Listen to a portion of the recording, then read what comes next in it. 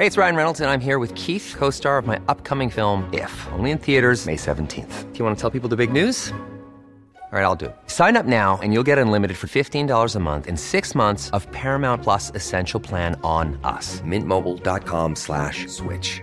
Upfront payment of $45 equivalent to $15 per month. Unlimited over 40 gigabytes per month. Face lower speeds. Videos at 480p. Active Mint customers by 531.24 get 6 months of Paramount Plus Essential Plan. Auto renews after 6 months. Offer ends May 31st, 2024. Separate Paramount Plus registration required. Terms and conditions apply if rated PG. When you're ready to pop the question, the last thing you want to do is second-guess the ring. At BlueNile.com, you can design a one-of-a-kind ring with the ease and convenience of shopping online. Choose your diamond and setting. When you find the one, you'll get it delivered right to your door. Go to BlueNile.com and use promo code LISTEN to get $50 off your purchase of $500 or more. That's code LISTEN at BlueNile.com for $50 off your purchase. BlueNile.com, code LISTEN. Velkommen til Tingenes tilstand, El Doktore. Hei. Doktore. Volare. Hva er det for noe? Den sangen. Volare. Volare. Ja. Du har ikke forhold til den, Din Martin. Det er et fremmed språk for meg, dette her. Jeg er glad for du har tatt opp min tradisjon med å begynne å lage lyder i begynnelsen. Jeg smitter, men vi er like. Det er jo landsmøte i MUM som sitter der. Du var så skeptisk når jeg sa at jeg skulle begynne å gjøre det. Du bare, ja, det kommer ikke du til å huske. Ja. Men så sitter vi her da. Ja. Men er du ikke glad for at vi i foreningen vår heter MUM? MUM.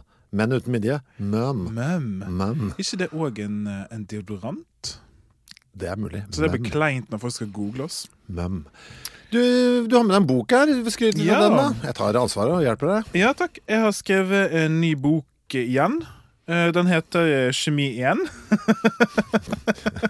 Liker du den titelen? Det kommer en oppfølger til den. Det kommer en Kjemi 2. Ja. Så dette er, jeg vet ikke hvor mange av dere som hører på som er lektorer og videregående elever og eller lærere. Er det for videregående? Ja. Er det første klasse videregående? Derav eneren, eller? Nei, for jeg tror første klasse videregående så velger ikke de kjemi. Så det er kjempekomplisert. Så det er andre klasse videregående, men kjemi 1. Ja, men uansett, den er jeg veldig fornøyd med. Det er en kjempefin bok, synes jeg selv. Og den kan jeg lese den første setningen i forordet. Oi, har du forord også, selv i skolebøker? Det var fryktelig kontroversielt, skal jeg fortelle deg. Ja, for det virker ikke unormalt. Jeg skrev sånn tulleforord. Så den første setningen i forordet er leser noen forord. Nettopp. Ja, men nå er du god. Jeg synes jo Joe Hill, sønnen til Stephen King, som også er forfatter, han byttet navn, han kalte seg for Hill, for liksom ikke bli... King var for teit, liksom? Nei, han ville liksom ikke være sin fars sønn, og så ble dømt på det hele veien. Nå angrer han da på det. Han synes det egentlig han er jo stolt av far sin på en måte, han synes det var litt sånn dustete ungt. Men i hvert fall, han kjører en sånn greie med at han alltid gjemmer en liten fortelling i forordet. Som en liten skrekkhistorie der, for han skriver skrekk han også. Så en liten, sånn, du får en liten bonus hvis du er villig til å lese forordet, da skal du få den lille bonusen her. Det er gjerne en ganske god historie også. Ja, forordet er jo veldig kontroversielt faktisk i lærebokverden, men nok om det. Måtte du kjempe for det? Hva sa du? Måtte du kjempe for det? Nei, altså vi er 3 andre som skrev det, altså 4 totalt, altså vi har jo hatt masse diskusjoner om det, men det er jo en forventning til forordet som sjanger, og nå merker jeg at dette kan skli ut, jeg kan snakke om det i en hel time. Ja, det er flott. Men jeg skrev, og vi ble i hvert fall enige om å skrive det forordet som står, så dette er altså en bok som du kan bruke hvis du er lektor eller lærer, så kan du kikke på boken, kanskje passer for klassen din. Og den er altså ute nå. Men du, nå må jeg ha oppfølgingsspørsmål, for nå skjønner ikke jeg hvordan skolen fungerer. Kan læreren selv velge hvilken bok han skal bruke? Jeg tror det varierer litt fra skole til skole, men det er jo ofte sånn at det er flere lærere da, hvis det er en litt større skole som alle er kjemilærere som har kjemiklassen, så tror jeg de blir enige om hvilken bok som de skal bruke da, i fellesskap. Det gjelder jo å ha litt flaks da, med hvilken skole du går på. Altså, jeg visste ikke at du måtte ha så flaks. Du kan hende at du har, det er en gammel lærer som bare vet, jeg insisterer på denne kjemiboka fra 1973. Det tror jeg skjer. Ja, det jo helt forferdelig da, at ikke det noe samhandling der. Ja, altså, men det jo litt bra også, fordi det finnes 3 store lærebøker i kjemi. Dette en av de, så det andre 2, og alle jo gode, liksom. Men det jo litt smak og behag og sånn, så noen av de grepene vi har tatt i denne boken har vært veldig sånn nyskapende, faktisk. Vi har tatt inn forskning, vi har tatt inn dybdelæring på en litt ny måte, vi har tatt med dypdykk, som vi kaller det, hvor du går skikkelig dypt inn i noen emner. Og det klart at det vil noen like, og noen vil ikke like det, så jeg synes det veldig fint at lærerne får lov å velge boken som passer de. Kan vanlige folk kjøpe denne boka? Ja, altså hvis du... Hva gjør man da, liksom? For det har jeg ofte tenkt på. Altså, nå begynner jeg å bli så gammel at jeg liksom synes at skole litt gøy igjen, hvis du skjønner hva jeg mener. Altså, jeg sitter jo her og har rekommendert podcast, og plutselig får det for meg. Hvordan... Da gjør du som følger, da går du inn i en bokhandel, og så kjøper du den. Ja, men jeg skjønner ikke hva jeg skal si at jeg skal begynne med. Jeg har lyst til å begynne med ta kunsthistorie. Første bit. Ja, men det nå bare fant jeg på noe. Hvordan du gjør det? Ja, men jeg skjønner ikke. Men jeg vil ikke gå på universitetet. Men jeg vil ha boka og gjøre det selv hjemme og lese. Ja, men det skjønner jeg. Jeg skal bare en bok om kunsthistorie. Nei, jeg vil ha den de driver og leser på universitetet. Vet de det på bokhandelen?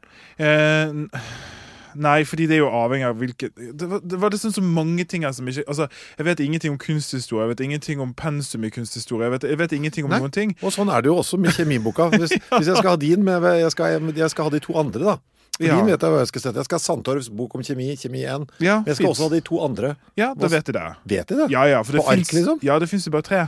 Ja, så de skjønner det? Ja, det skjønner de. Ja, ok. Videregående opplæring, kjemi. Jeg skal ha de 3 lærebøkene som finnes om det. Du skal få deg et eksemplar, så kan du lære deg kjemi. Nok om det. Ja, men altså, se her. Jeg vet jo, dette her, som barnløs mann og helt uinteressert i mine venners unger, så vet jeg jo ingenting. Altså, av og til, hvis jeg er på besøk hos noen som har unger på skolen, så spør jeg om å få se på timeplanen deres. For det er bare en rar ting å gjøre. Ja, du må helst kjenne foreldrene. For hvis det er noen fremmede foreldre, kan jeg få se på timeplanen til sønnen. Hvis du er i barnehagen, så bare spør du barn. Ja, nei, men fordi der innimellom støtter ofte bare, hva i helvete er dette? UB9, hva er det? Altså, nå fått jeg på det da, men det er ofte sånn altså, det er nye fag hele tiden. Ting heter noe annet, og ting endrer seg jo. Skolen er jo hele tiden i endring, og det med å jobbe med skoleverket da, sånn som for meg som ikke jobber på skole selv, er jo veldig interessant, fordi lærere er kanskje den yrkesgruppen av alle jeg har vært borti, som, hvordan skal jeg si dette her, som det er aldri tvil om hva de syns. Nei. Og det er både litt hardt og litt deilig, fordi at det er ikke tvil om de har likt noe eller ikke.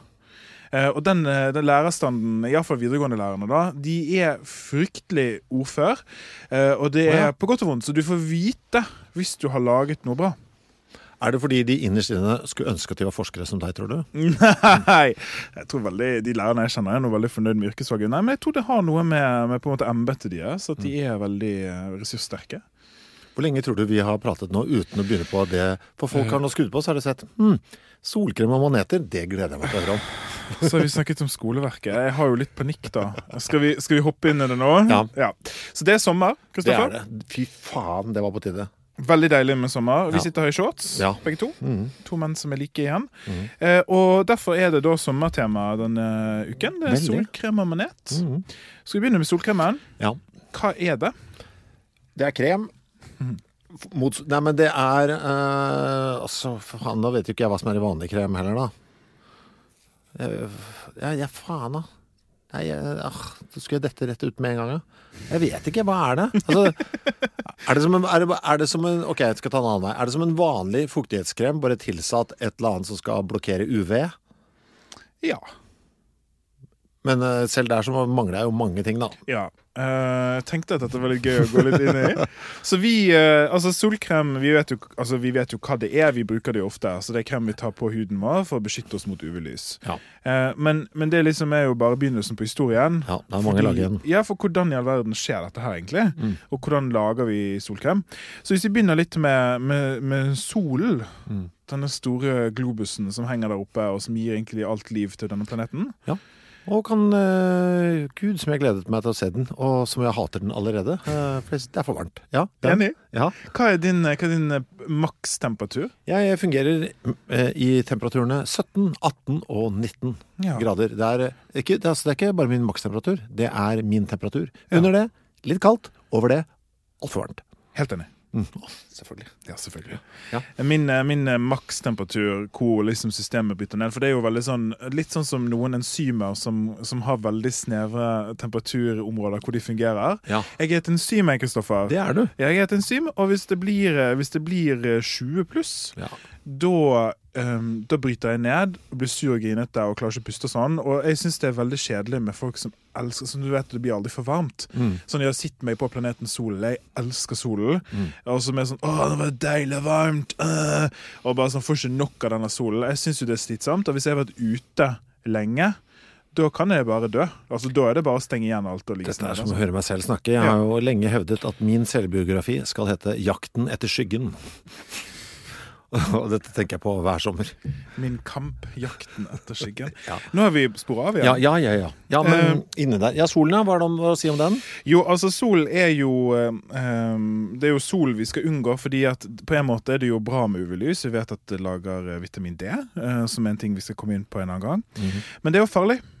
For UV-lyset er farlig for oss mennesker og veldig mange andre pattedyr og andre dyr. Fordi at når UV-strålingen kommer inn, så avhengig av hvilken UV-stråling det er, så kan den enten skade huden bare direkte på overflaten, eller den kan gå dypt inn og begynne å skade DNA. Og det å bli bestrålt av UV-lys over veldig lang tid er jo direkte koblet til hudkreft. Så det er jo en av de viktigste grunnene til at man bør bruke solkrem, fordi at da ligger man et beskyttende lag mellom seg og de UV-strålene. Og så er det sånn at når da UV-strålene kommer inn, når man blir belyst i ansiktet for eksempel, så er det molekyler i solkremen som plukker opp den strålingen og gjør litt kule ting, som vi skal snakke om etterpå. Og så når ikke det inn i huden. Ok, du skal komme tilbake til det. Men først så må vi ha litt begrepsavklaring. Det finnes 3 typer UV-stråling. A, B, C. Ja. Vet du noe om hvilken områder det er snakk om? Fy faen, det var en sånn huskeregel. Jeg lærte meg en gang i tida på det, men den har jeg selvfølgelig glemt. Nei, så UVA er 320-400 nanometer. UVB er 290 til 320 nanometer, og UVC er 290 til 100 nanometer. Ok, for det var ikke nanometer jeg lærte meg. Det var et eller annet på den ene gjorde det, og den andre gjorde det, og sånn. Det kommer vi til, så du skal få lov å bruke den huskeregelen du ikke husker etterpå. UVC snakker vi aldri om, fordi at det filtreres ut av ozonlaget. Så den er good to go. Vi trenger ikke bekymre oss. Hvis ozonlaget ble borte, ville den vært helt katastrofe for oss? Ja. Så vi kan være glad for det, ozonlaget. Ja, det er jeg. UVA, hvis vi begynner der, er 95% av solens UV-stråling som når jorden. Så det er majoriteten. Og uheldigvis for oss, så er det også den som trenger dypest inn i huden. Så den kan skade da DNA-et vårt, men så gjør den mye annet som er kjipt. Den skaper rynker og hudaldring. Når du får skikkelig sol, du vet sånne der skippere som har vært ute hele livet sitt på båt, og aldri brukt solkrem, og så ser det ut som om det er liksom et stykke skinn som går rundt. Det er fordi at da elastisiteten i huden har blitt brutt ned, fordi at UVA kan ødelegge kollagen. Og kollagen er jo typisk assosiert med frisk og ung hud. Det som er positivt for mange da, jeg bryr meg ikke om sånt, men mange bryr seg om det, og det er at UVA får huden til å produsere mer melanin, som er det fargestoffet som gjør at man blir brun. Så her har du liksom, vil du bli brun, eller vil du se ut som en sviske? Ja, eller vil du gå for gul og ta beta-karoten, som vi snakket om i tidligere episode. Da ble jeg litt sur, husker du det? Ja, du fyrer deg godt opp der. Det er sikkert litt unødvendig å begynne å ta inn store studier på dette, fordi det er såpass godt å vite, men vi er glad i en god studie her i Tingenes tilstand. Og en studie fra 2013 med 900 hvite mennesker, det er litt viktig, bare fordi at det er lite melanin der i utgangspunktet. I Australia så hvordan huden ble påvirket av solkrem. Så noen måtte bruke bredspektrum solkrem, altså den type solkrem som spiser opp både UVA og UVB, hver dag i 4,5 år, og da en kontrollgruppe som ikke gjorde det. Og da så man at de som brukte solkrem hadde tydelig bedre hud, bare på 4,5 år. Ja, det er kjapt det. Ja. Er du flink med solkrem? Nei, jeg er dårlig på det, men det er også fordi jeg, som deg, flykter fra solen, ikke sant? Så jeg tenker liksom, jeg skal ikke være ute i sola, så det er ikke noe stress, men så plutselig så skal du en liten tur på butikken eller sånt, ikke sant? Og så har vi det gående. Ja. Og så har jeg en sånn, det er jo genetisk disponert her for å få farge fort. Så jeg kan jo ikke ljuge hjemme heller, og si at jeg ikke har vært ute, for jeg blir jo brun på et blunk, liksom. Så det sånn brødsmulespor som viser hva som har skjedd? Ja, i trynet mitt. Melanin min brødsmule. Ja. Ja. Ja, det man må bare, innimellom så må vi bare puste dypt, så må vi samle tankene og huske hvor var vi? Hvor har vi nå? Denne episoden føler jeg kom så sykt skjevt ut. Det kom så brått på også. Jeg at vi bare satt der, vi var litt så trege med å komme inn i studio, så bare, nå går teipen, ja vel, ok, nå er vi i gang. Ja, og så liksom, jeg begynte å svette litt, for jeg merker at liksom, det fryktelig vanskelig i dag å holde fokus. Men vet du hva? Nå går vi videre. Nå smeller det. UVB. Den som det bare 5% av som kommer frem til oss. Nettopp. Bidrar mest til at vi blir solbrent. Ja, for det var det. B for brent, sant? Og A for aldring. Ja, nettopp. Det det som er huskeregelen. Og det altså en av de viktigste kildene til hudkreft, da, fordi at UVB går dypere inn i huden og når DNA-et vårt bedre.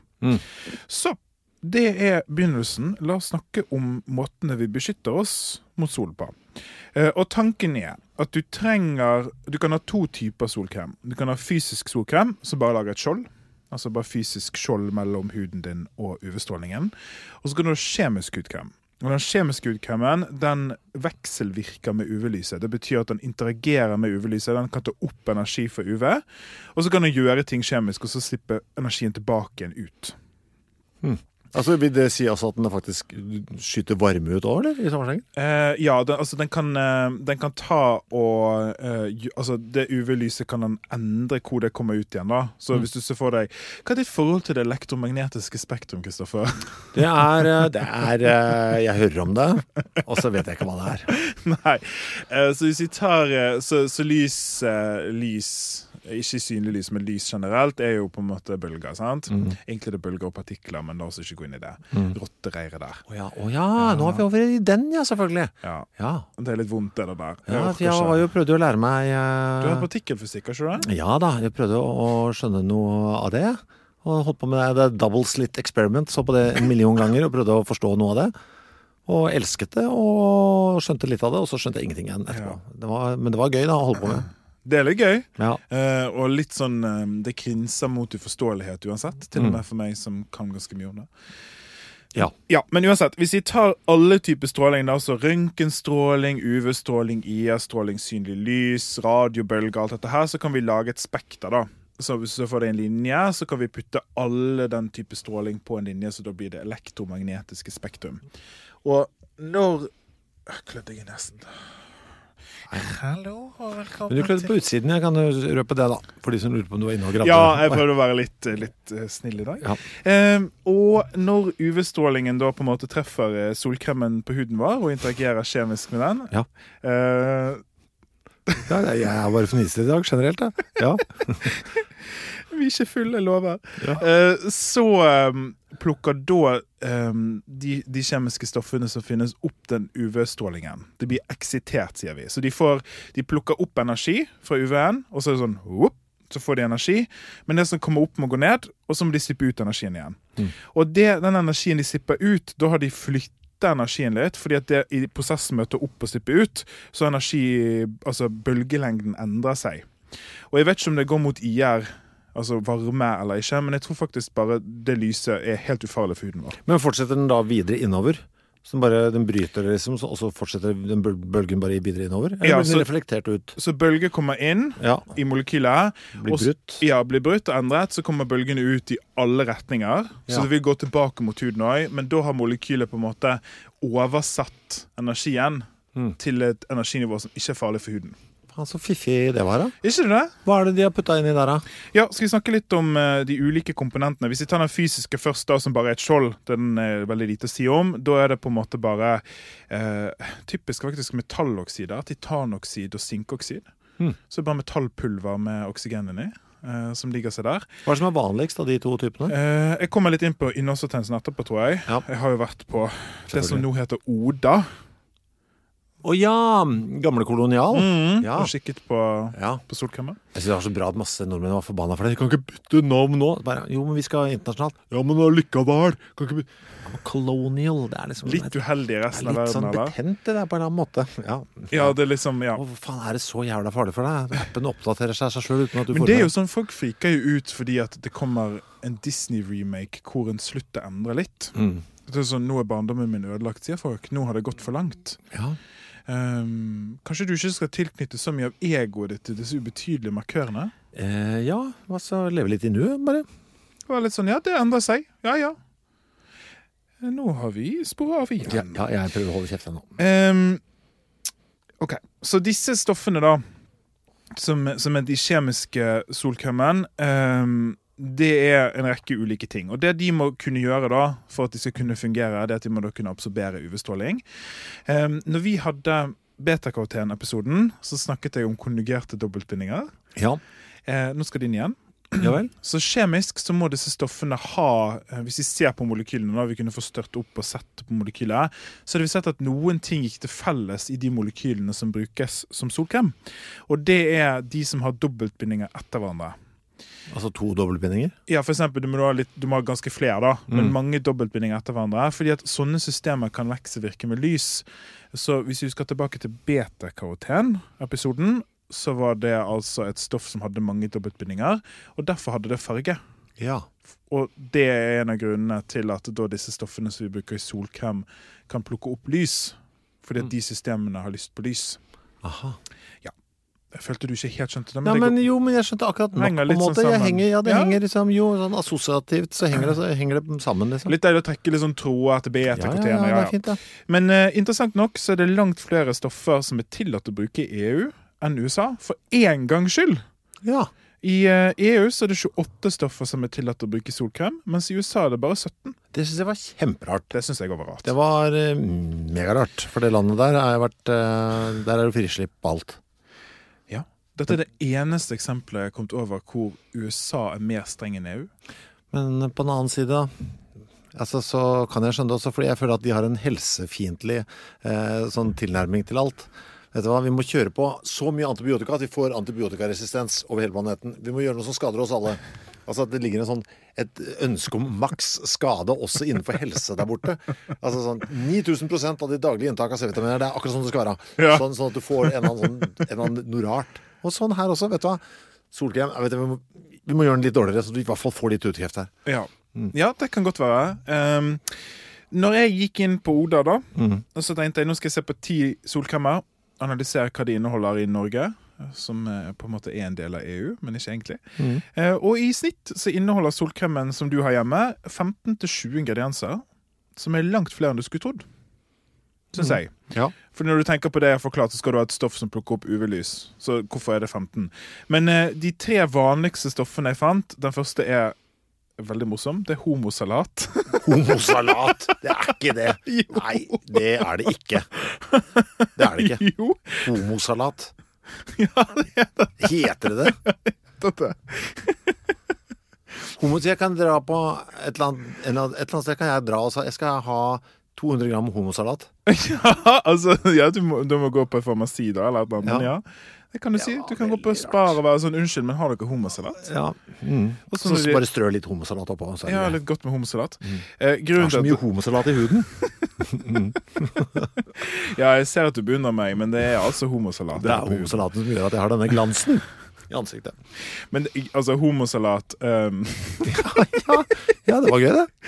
Homo betyr jo lik, sant? Så, ja. Og salat en type stoff. Lik som i ens, ikke som i et dødt menneske. Ja, takk for den presiseringen.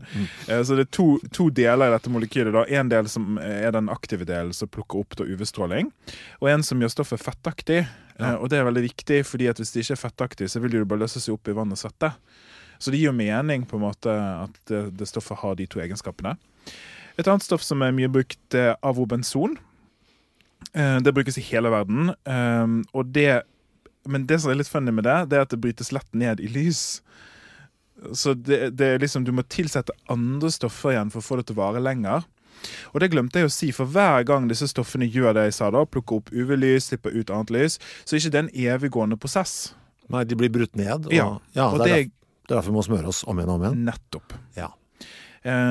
Og så har vi det tredje stoffet som er oktokrylen, og det absorberer både UVB og litt UVA, så grunnen til at vi har mange ingredienser, da, 15-20, det er fordi at alle disse stoffene har på en måte sitt signaturområde, men så må vi beskytte oss for hele delen av UVA og UVB, så derfor må vi ofte ha flere av de, for å sørge for at, ja, du tar det, og ja, sammen så tar vi alt.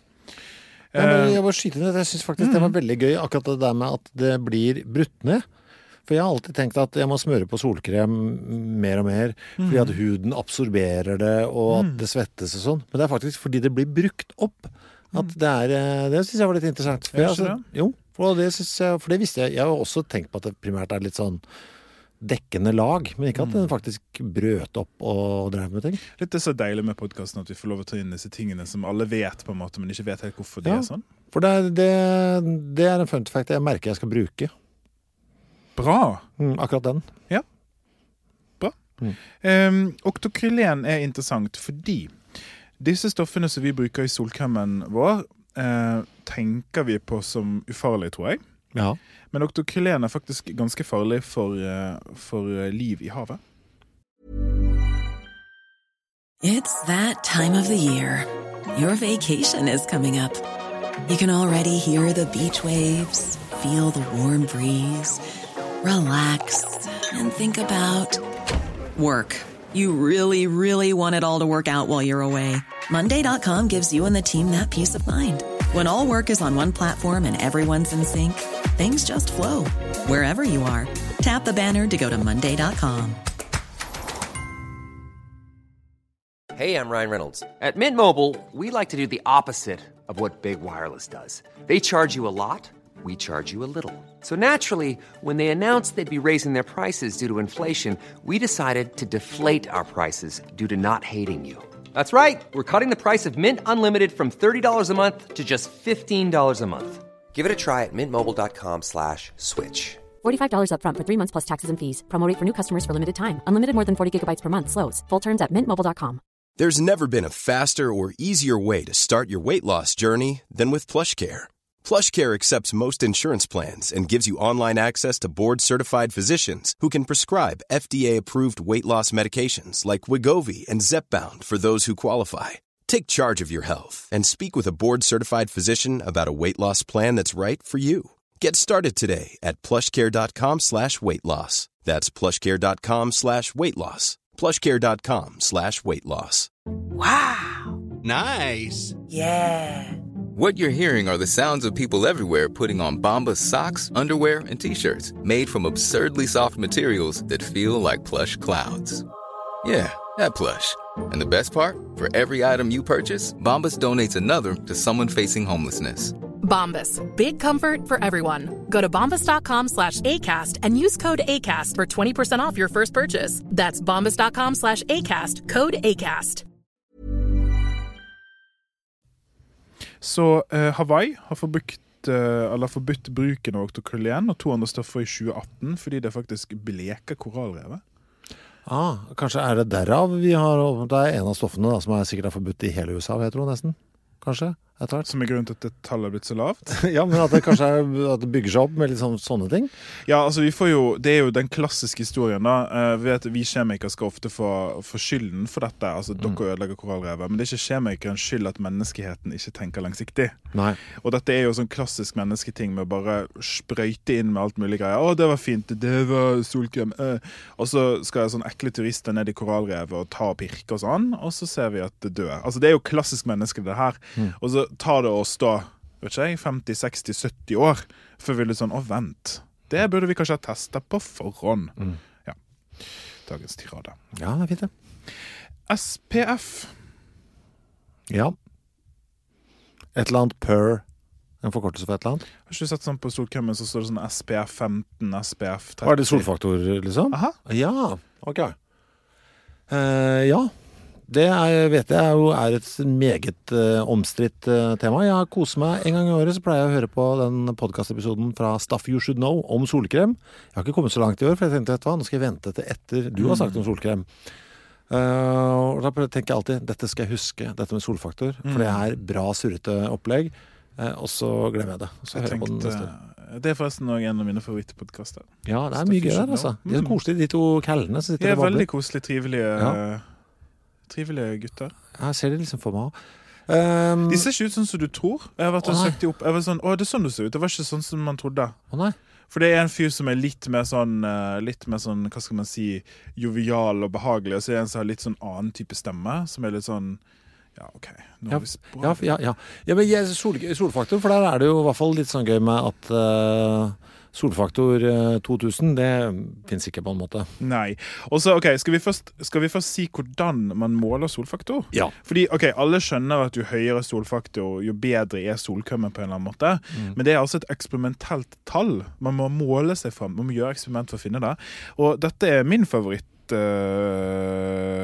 fun fact for I dag. Fikk et lite slag der. Det at man tar altså et blekt hudstykke, helst rumpen. Ja. For der får jo man lite sol. Og så bestråler man det med UV-lampe. Og så måler man hvor lang tid det tar før huden blir litt rød. Med og uten solkrem. Og så bruker man følgende formel. Sekundene for at huden blir rød med solkrem, delt på sekundene for at huden blir rød uten solkrem. Så tar det 200 sekunder for at huden blir rød med solkrem, og 10 sekunder for at huden blir rød uten, så SPF 20. Så en mann eller kvinne har lagt med rumpen bar, og blitt bestrålet med UV-lys for at du skal få vite hva SPF-en din Hva N-tallet som må til for at dette skal... Jeg tror ikke det veldig høyt. Fordi dette SPF-tallet egentlig litt bullshit. Altså, det jo en av grunnene til at det sier veldig lite. Og så det noe med at SPF-en altså, når du går fra, jeg husker ikke tallene helt, men når du går fra SPF 30 til 50 for eksempel, så går du fra 98% beskyttelse til 98,5% beskyttelse. Så det ikke en lineær skala. Så for eksempel så vil på en måte et hopp på 10 på slutten av skalaen ha mye mindre å si enn et hopp på 10 I begynnelsen igjen. Ja, altså det handler om solfaktoren ikke I så stor grad beskyttelsesgraden, ikke sant, for forskjellen som du sier mellom 30 og 50. Det ikke på hvor mye beskyttet så mye hvor lang tid det må gå til neste smørning. Ja, veldig bra. Ja. Og derfor det også veldig mye forvirrelse rundt dette med SPF, så var grunnen til å flytte det opp. For vi skjønner at det har noe med noe bra å gjøre, men hva det akkurat det betyr, det det som litt viktig for meg da. Så du kan like gjerne være litt ivrigere på 30 som å kjøpe en 50, egentlig. Egentlig. Og den vanligste feilen, hvis noe følger ekspertene, som folk gjør, det at vi smører oss alt for lite. Ja, det jeg altså skjønt. Så du kan godt ha din fancy SPF 50, men hvis du bruker for lite av den, så går vinningen opp I spinningen. Det skal være tjukt, liksom? Ja, du skal ta hva var de sa, et shotglass for kroppen. Det var et eller annet, jeg leste et eller annet om det. Ja, det mye som skal til, liksom. Du skal kline på. Ja. Og så har jeg lyst til å snakke om Sandblokk, har du tenkt det står sandblokk på noen av de? Ja, det vet ikke jeg så mye om. Det kanskje blokkerer helt det da. I hvert fall det liksom hevder, men jeg kan nesten ikke skjønne at det skal stemme. Men den siste tingen jeg har om solkrem her, dette produktet kalt Pissbuin. Ja, Pissbuin, ja. Pissbuin. Det den brune? Det den brune. Den liker jeg, vet du, for den lukten av sommer for meg. Ja, mange har veldig godt forhold til Pissbuin. Ja, jeg har det. Det grunnen til at jeg vil ta det opp, det fordi at det skal jo gjøre deg brunere på en eller annen måte. Ja. Det jo litt det de hevder da. Altså at det å bruke Pissbuin versus solkrem, så skal du fortsatt være beskyttet, men du skal likevel bli brunere. Og det merker jeg at jeg ikke helt klarer å forstå som en ekspert hvordan det skal gå til. Så jeg gikk inn og prøvde å finne ut av hva de sier. Så det de sier da, det at de på en måte du blir 70% brunere. Det det som står på nettsiden ved å bruke Pissbuin. I forhold til hva? Ja, ja, nå vi litt sånn forskningsmetode da. Så var det litt sånn, dette for seg, altså hva grunnlaget? Hvordan hadde vi kommet til disse tallene? Så jeg startet en kampanje, så jeg lå ut masse meldinger på Instagram og Twitter, prøve å spørre folk, leger jeg kjenner, og sånn, hva dette her? Ingen visste. Så sendte jeg mail til dem. Nå det god, ass. Ja, og da det som da skjedde var litt surrealistisk. Jeg ble sendt fra den ene svensken til den andre. Hei, Alexander! Og de bare sendte meg videre til systemet da. Og så endte jeg opp hos en svenske som sa at det her kan ikke vi si noe om, fordi at produktet vårt patentert. Så var det litt sånn, ja, hvordan kan vi som forbrukere vite at det sant da? Altså, vi må jo ha et eller annet å vise til. Jeg skjønner jo at teknologien patentert, men du kan jo vise dataene som understøtter påstanden. Fikk ikke mer svar. Og dette liker jeg. Og nå skal jeg følge med på de flaskene og se om det melder de til forbrukertilsynet. Det liksom... Ja. Det litt rart, liksom. Ja. Og det litt dårlig sånn produkt. Altså, jeg skjønner jo at ikke de kan slippe akkurat hva teknologien. De kaller det Illumatone.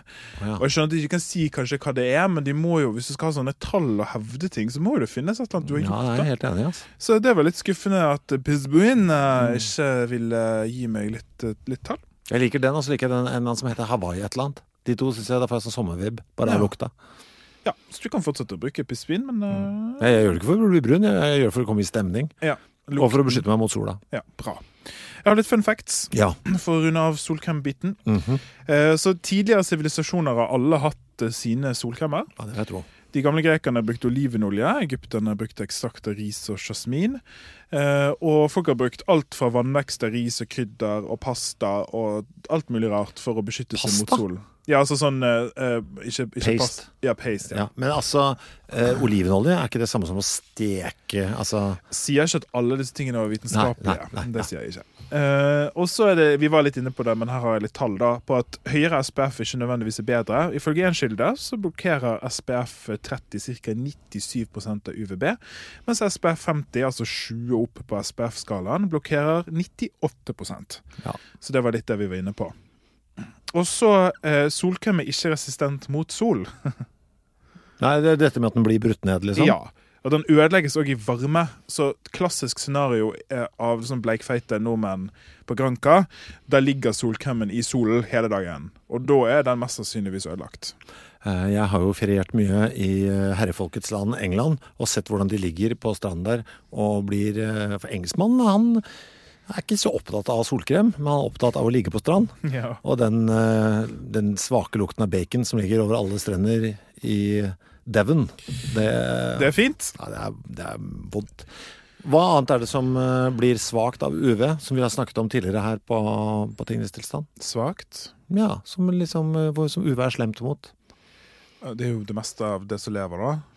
Ja, vi skal nå over på dødt materiale.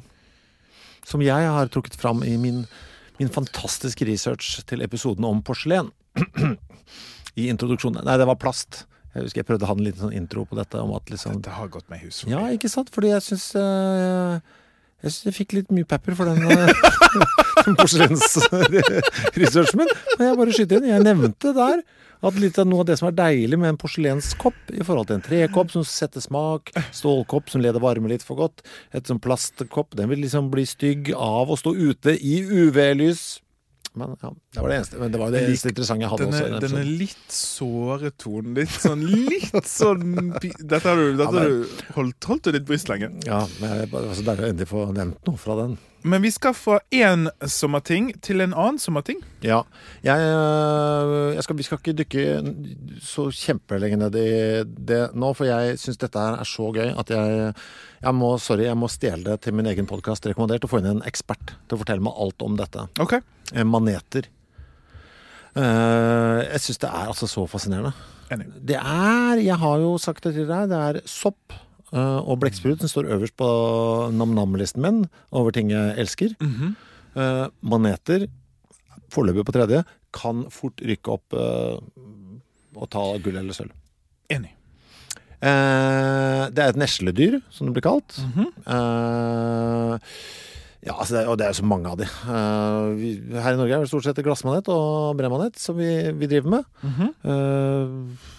Ja, den ene synes vi ekkel, og den andre synes vi vond. Det jo blant de første skapningene som gikk over fra å være encellet til flercellet her, så det jo gammelt. Før dinosaurene? Ja, det var sammen med svampene, de første tingene. Cirka 600 millioner. Allerede her, nå vet du var liksom i gang, men jeg må bare avbryte. Og bare si det at jeg er jo fra Sotra, som vi vet, og brukt mye tid liksom, i sånn skjærgården og sånn, og sett på krabber. Altså, jeg har veldig sånn personlig forhold til havet, føler jeg, for jeg har vokst opp med det. Ja. Og det er jo liksom den gleden av å se alle disse tingene som lever der nede, den dype fascinasjonen og respekt for det. Men hver eneste gang jeg ser en manet, så blir jeg litt sånn, wow.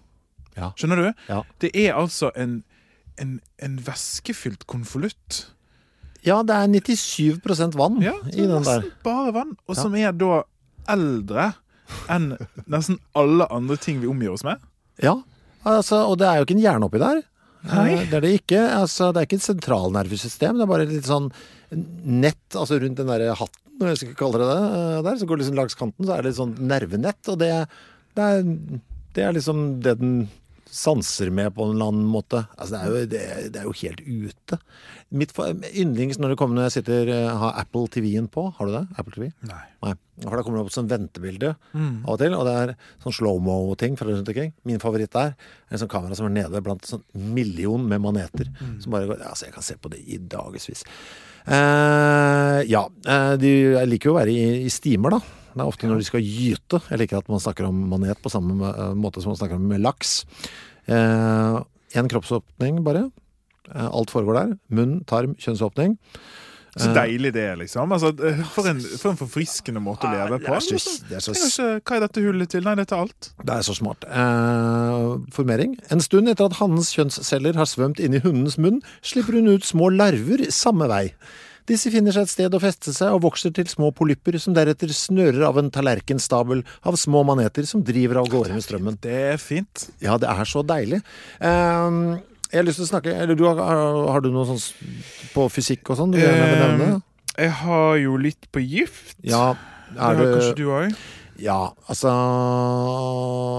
det er jo flere gøye sånn giftmaneter. Jeg liker jo den Man of War, for eksempel. En av de verste. Det portugisiske krigsskipet, ja.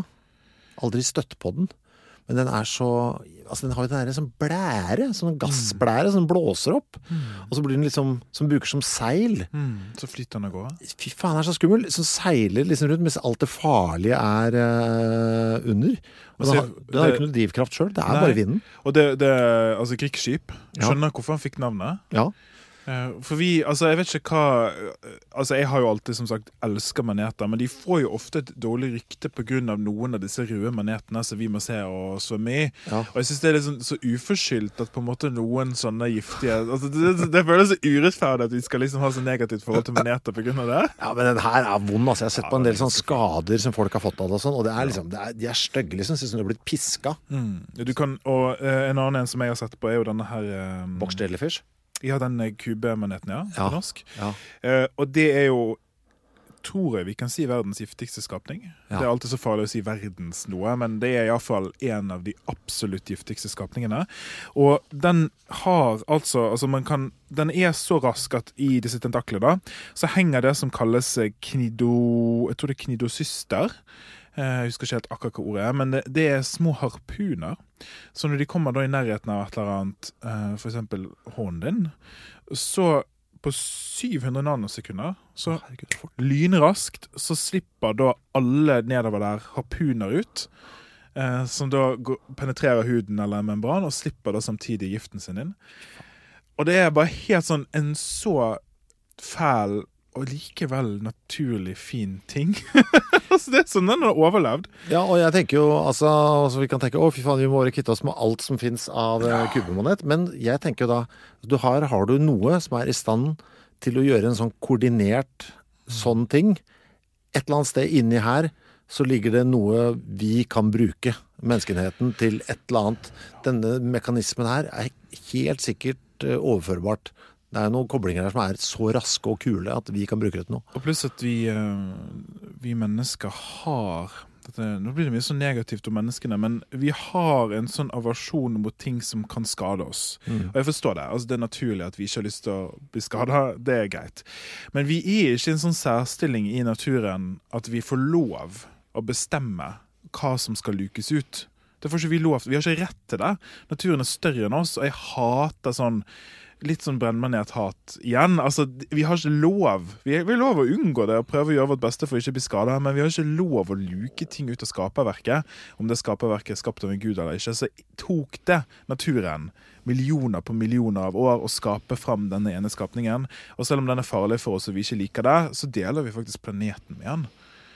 Ja, så tenker jeg det er noe vekselsbruk her som, sikkert, det som er litt gøy med, altså jeg prøvde å skjønne hva den kubbemoneten, altså hva den giften var, og der sleit jeg altså. Jeg må bare si det, den her kan jo jakte, i motsetning til det portugisiske krigsskipet, som jo bare kjører på tilfeldighetsprinsippet. Den her går jo faktisk aktivt inn og jakter. Men jeg skjønte ikke helt hva giften var, bortsett fra at den kunne føre til celledød og nekrose. Ja, det er fine ord.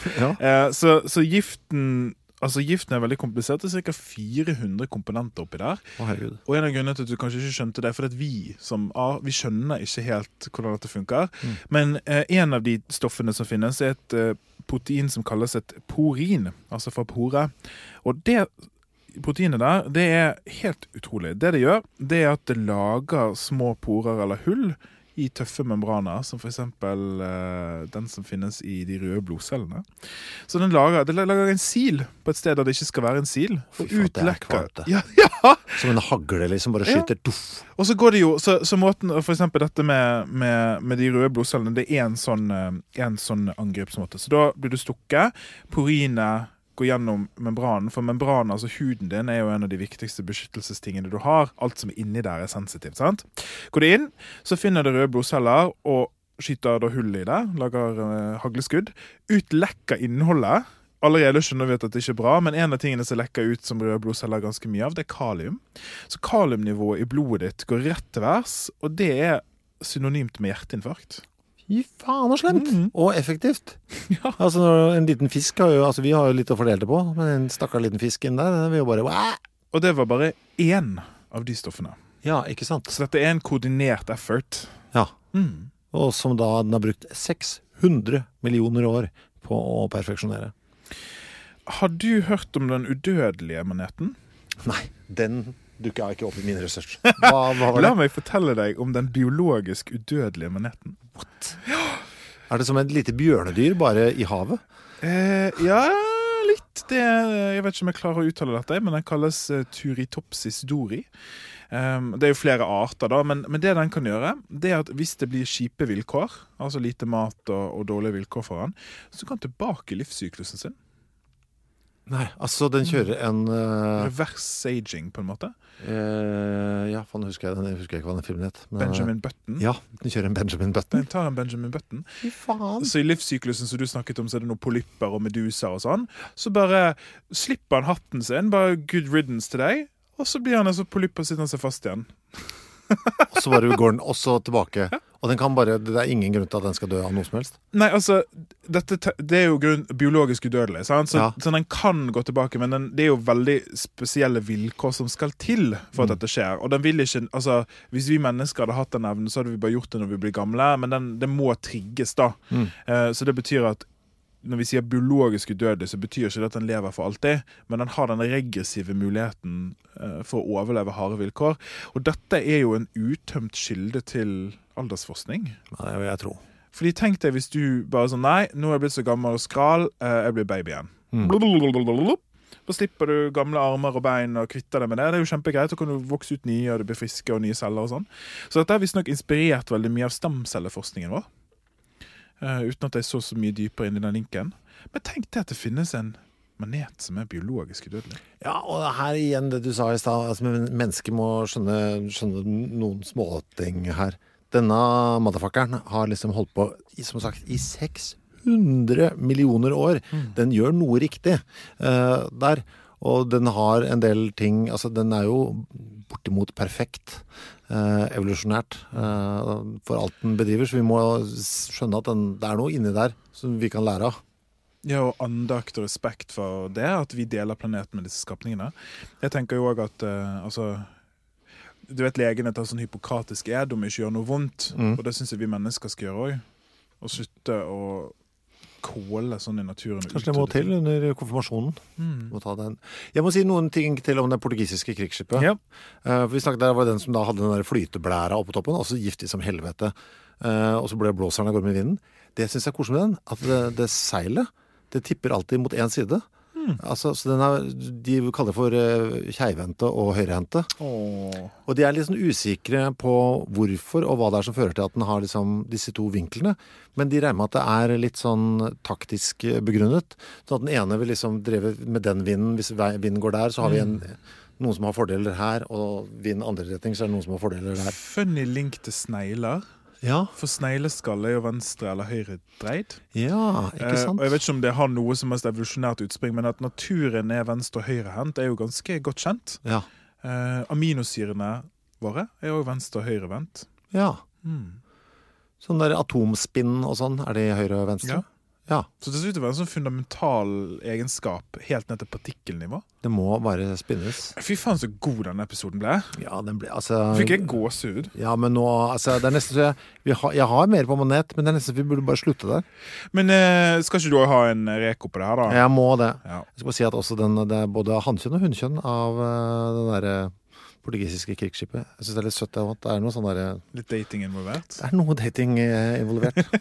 Men parer de seg ved tilfeldigheter da, siden de bare flyter rundt? Det er på høsten da, så deler de liksom bare pælmer egg og sæd ut i vannet, litt som fisk, på en måte. Så deilig det er.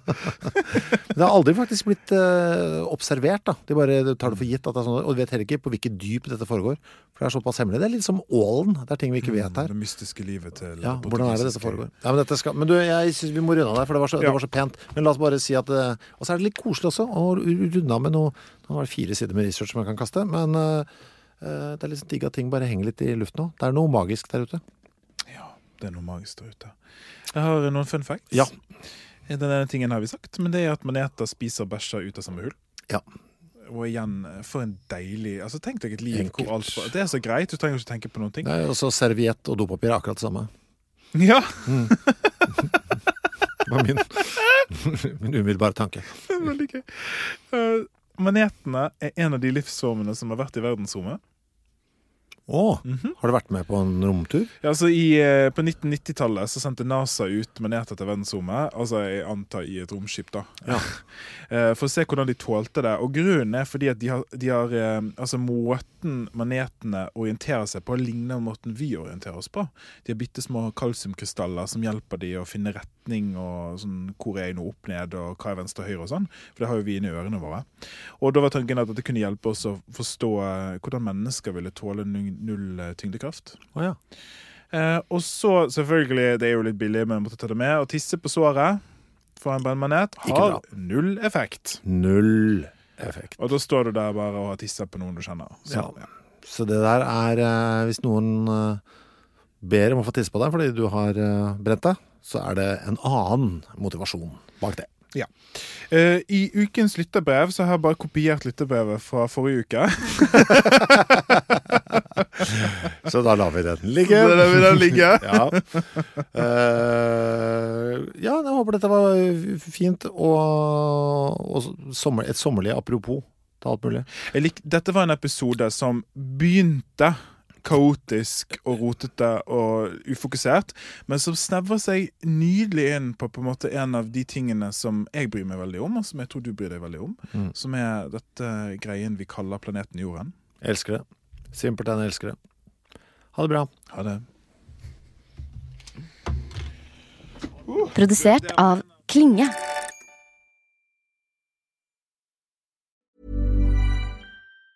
Hi, I'm Daniel, founder of Pretty Litter. Did you know cats tend to hide symptoms of sickness and pain? I learned this the hard way after losing my cat, Gingy. So I created Pretty Litter, a health monitoring litter that helps detect early signs of illness by changing colors, saving you money and potentially your cat's life. Pretty Litter is veterinarian developed, and it's the easiest way to keep tabs on your fur baby's health right at home. Go to prettylitter.com and use code ACAST for 20% off your first order and a free cat toy. Terms and conditions apply. See site for details.